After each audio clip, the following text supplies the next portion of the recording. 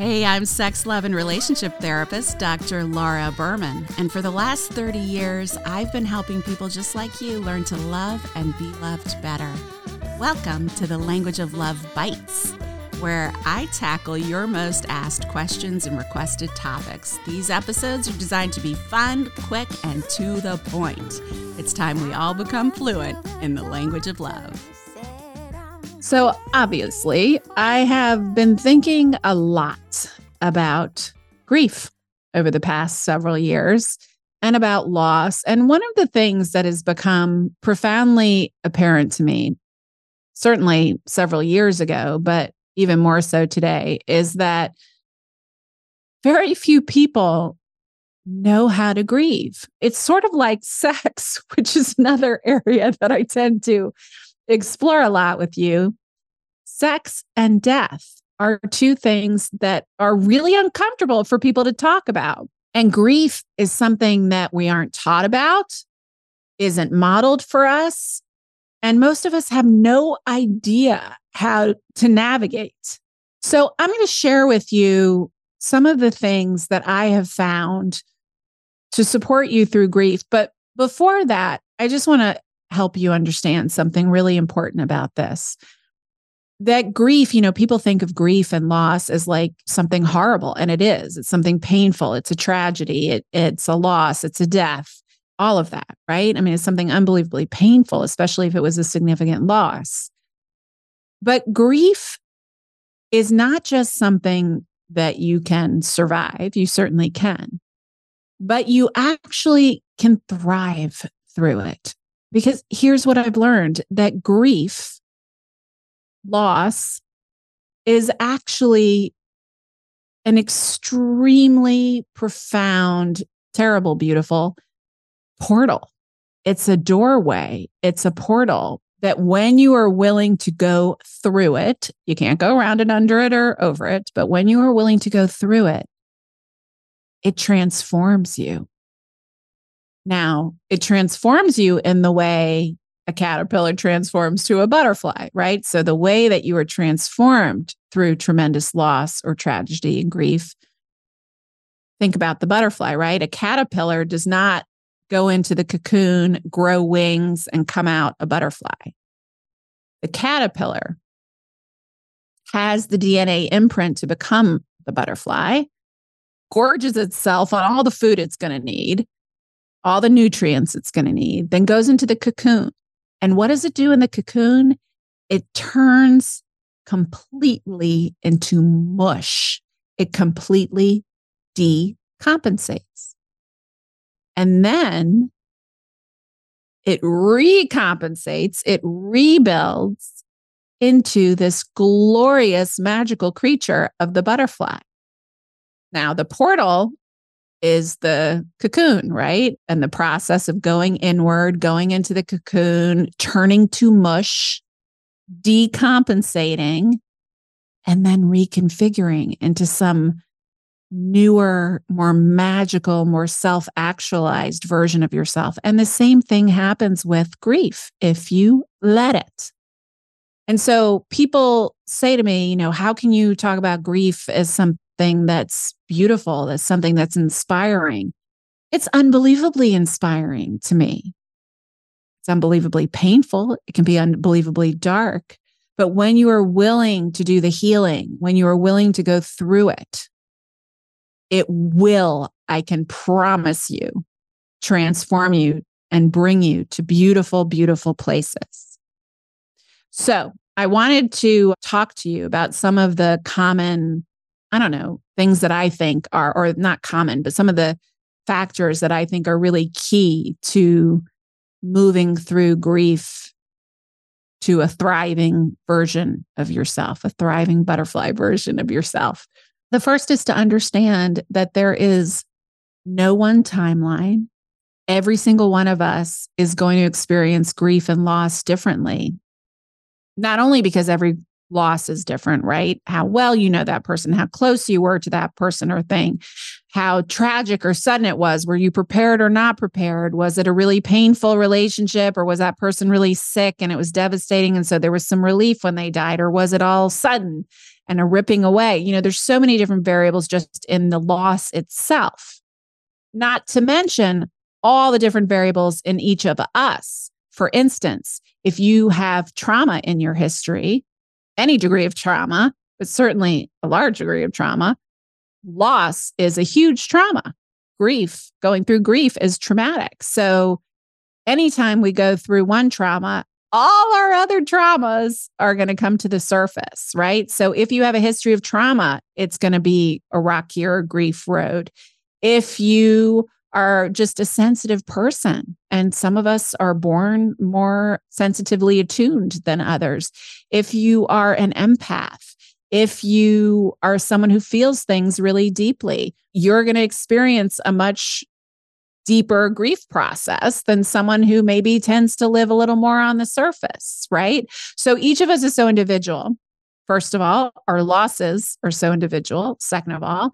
And so there is no one timeline. Now, time absolutely helps, but there is no expiration date on the grieving process. And I think one of the most painful things for people, and I see this with all the mamas I work with who have lost children, that there's this expectation, okay, it's been a year now. Okay, it's been 2 years now. Like, can you get over it already? Especially in their family or in their communities, And so very often when we're grieving, we will start to kind of squelch our own grief because we imagine, or we're even given the feedback that the people around us can't handle it, right? But that doesn't matter. It still takes time. And that time that it takes is not linear. We talk about the phases of grief, that 5 phases, and you don't just go through each phase of anger, denial, sadness, bargaining, whatever those stages are. You don't go through those stages one by one in a linear fashion.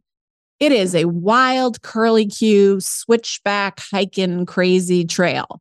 And so you can be going, after a certain point, after the initial loss, you could be going for months or maybe even years without tremendous pain. And then something happens or some trigger occurs, or for some unknown reason, even that's unknown to you, all sorts of grief will start coming to the surface. Or as I like to say, grief loves open doorways, right? So let's say that you have been through a tremendous loss and you've been healing over several years and life is pretty much normal. And now when you see something on the news about all of these children dying in the Middle East, and you're faced with all the images of these dying children, and you're feeling the grief for those mothers who have lost their children, your own mother loss is going to come up, right? So, or just seeing like a kitten on television and you're touched by the story of this kitten being rescued. Well, and you get tearful over that, your little grief bubble, any little piece of unresolved grief that is looking for a good cry will come to the surface as well. So this is all to say that it is a wiggly wobbly backtracking road, but what can happen and what we want to happen is to give you the resources that you need so that the grief and the feelings of grief are like waves in the ocean. Okay. And they come crashing. And in the beginning, it's like a tsunami, one tsunami of pain after the other. And over time, and there are periods where there are storms and the waves are coming frequently again, but usually the waves over time get less and less intense and less frequent. But the key is that if you're going through it and you're willing to go through it, then you learn to surf the waves. You learn to ride the waves. You know that how to ride them. You know that you can ride them successfully.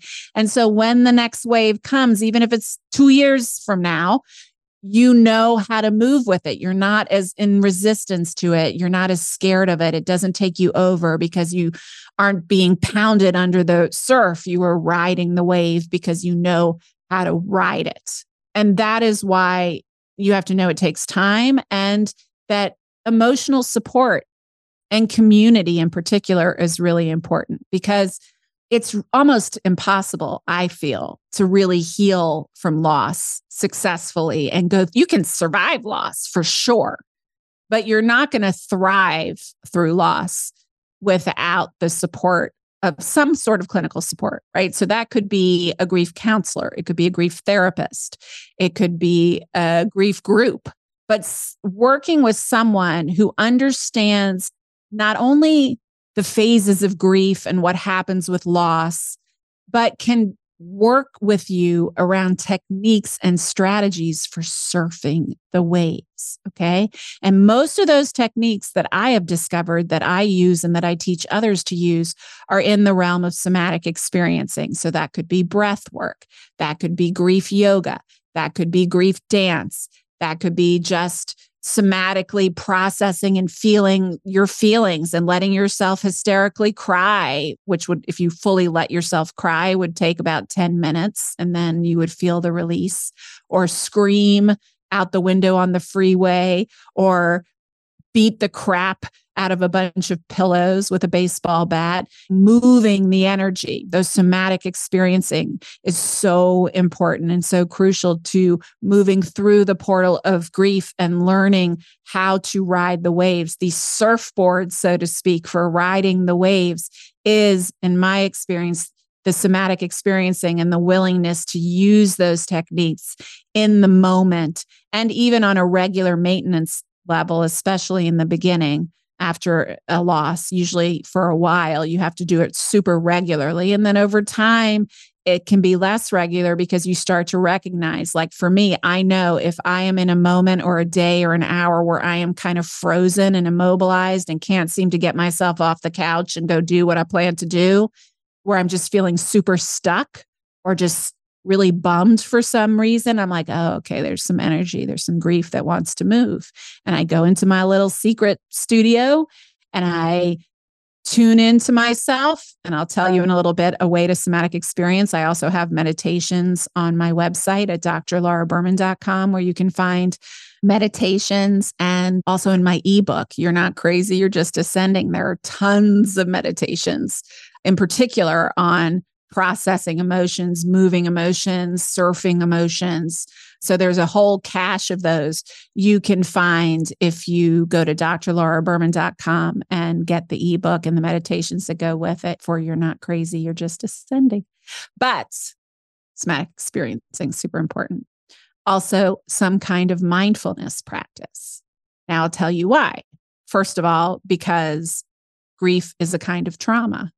Loss is a kind of trauma, and our brains get affected by the trauma. And when you are engaging in a regular mindfulness process, you are rewiring your brain so that the synapse pathways and connections that have been rutted through this grieving process and this trauma process don't become your standard operating procedure, right? So that your brain stays flexible, your thoughts stay flexible. So this is extremely helpful, especially if it was a traumatic loss, because very often I experienced this, my husband experienced this after our son died. We both struggled with PTSD, with flashbacks of finding him, of my husband, of trying to revive him.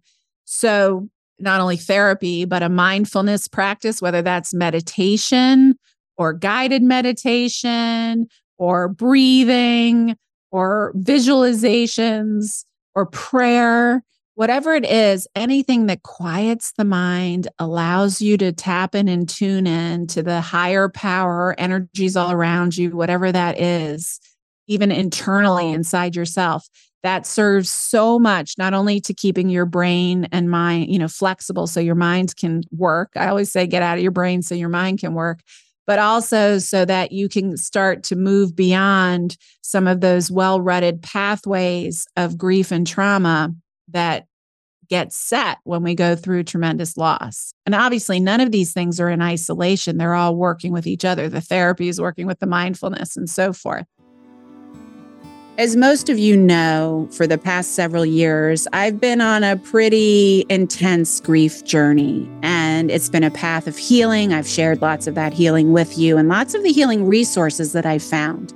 And I am so thrilled to announce that I am doing my first ever retreat for grieving mamas. So if you or someone you love is a mama who has lost a child in any way, at any stage, at any age, I would love for you to come join me at 1440 Multiversity in the Redwoods near Santa Cruz, California for 4 amazing days of beautiful, uplifting community and healing. We've got David Kessler, we've got Paul Selig, we've got Catherine Woodward Thomas, we've got me, we've got body work, we've got organic food, beautiful rooms. Go to 1440.org. Check it out. It's right there on the homepage. I really hope you can join us. And I would say that finally, I mean, there's so much to this. I could talk about this for hours and hours, but I would say finally, a key to thriving through loss, especially when it's lost through the death of someone you love, is recognizing that the relationship doesn't end when life ends. Because here's the thing, we are all pure, vibrating atomic energy. If we were to look at ourselves, you and I, through an atomic microscope, we would see that we are not solid.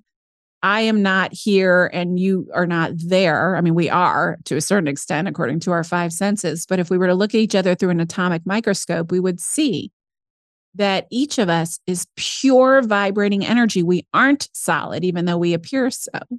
And we are all part of the same energetic soup. There isn't any separation. It seems like we're separate, but there is no real separation on an atomic level between me and you. That's why, scientifically speaking, we actually are all one. But here's the cool thing. We're all made of energy, pure vibrating energy. And here's the thing about energy. It cannot be created and it cannot be destroyed. The energy of which you and I are made has been here since the beginning of time. The only thing that can happen to energy is that it changes form. So when we die, our bodies go back to dust, but the energy that enervates us, that makes us who we are, that enervates the essence of who we are, that remains. And it is possible, and I have found it to be true in my life and in the life of hundreds of other people who I've connected with, learned from, and also taught, that we can stay in communion with our loved ones, with the energy of them. We can feel their unique energetic profile. I mean, you can do this with your loved ones today. It's a really helpful exercise. When you're sitting next to one of your loved ones who are here in form and alive, whether it's a sibling or a kid or of yours or a partner or whoever, preferably with someone you love, because it'll be easier. Just sit next to them, maybe while they're watching TV or you're at dinner, and just kind of ground yourself in your system, close your eyes, and imagine that there is no energetic separation between where you end and they begin. And see if you could imagine what the essence, the energy of them feels like. See if you can even feel it. Because I can tell you, I didn't understand this until I lost my son and I started feeling his energy and knew it was his. I thought to myself, how do I know this is him? Because I can tell when he's here versus my mom is here versus my nana is here. It feels different. The energy of each of them feels different when they visit. I mean, I don't even think they visit. I think they're always here, just beyond the veil. And the visitation is because we have opened a doorway or a veil or something that allows them to come through. Because the truth is, once we leave our bodies and our pure energy, not limited by the density of form anymore, and certainly when we leave our human brains, we are no longer about ego, jealousies, fear, loss, pain, insecurities. All of that is gone. And all we are is back to oneness, back to love, back to connection. And that's all we are. And that's all we want for anyone else. And I've met many people and interviewed many people and have many friends, in fact, who have died and gone to the other side and come back. And that is the report every single time, that on the other side is just oneness and love. And that's all our loved ones are. But each of them hold on to their own unique energetic frequency of love. and it is always there. They are always there, but they cannot connect with us because we are, especially if we're in an extremely deep, dark place, the worse we feel emotionally and even physically, the lower our energetic vibration becomes. And when we leave our bodies, our energetic frequency is higher than any human body could ever meet, right? So our loved ones on the other side are at this extremely high frequency, and we are at a much lower frequency. The point at which we can connect with them is when we are able to raise authentically. I don't mean just like, I'm happy when you feel like crap, but when we are able to raise our own energetic frequency through releasing some pain, movement, shifting our perspectives, all the shift moves that I teach you in Quantum Love to raise your frequency. When we can raise our frequency, which often happens after a big release, your frequency will automatically raise. That's when they can reach us. When we're meditating, we're raising our frequency. That's why many of us have our visitations when we're meditating, when we're dreaming. Many of us have lucid dreams because we are out of the density of our thoughts and our fears, and we are in a higher frequency place. So when we can raise our own frequency, that's when they can reach us. But the thing to know is that they absolutely can reach us. And it's sort of like having a long distance relationship. I mean, I would give anything to feel my son's little man hands and smell him and hug him and hear his belly laugh and obviously watch him grow. But I mean, in terms of like being in relationship with him. But I can be in relationship with him. I can commune with him. I can hear his messages. I can feel his energy. I can feel his love and his support and his encouragement and his connection and his energy. That is possible. But it really requires a willingness to be with what is happening and a willingness to open your mind and your heart to that which you can't necessarily see with your eyes or prove to anyone else.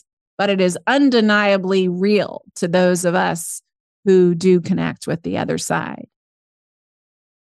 So all of this is to say, and these are just some of the techniques that I like to teach, that life and love and abundance and joy and excitement and beauty is so available to all of us through the portal of grief into the other side. So I'm just going to leave you to chew on that. Encourage you to explore drlauraberman.com, where you'll find You're Not Crazy, You're Just Ascending, the ebook with all of those meditations and guidance around somatic experiencing, releasing pain, raising your frequency. Quantum Love is also a beautiful way to do that. The book is on audiobook and regular book.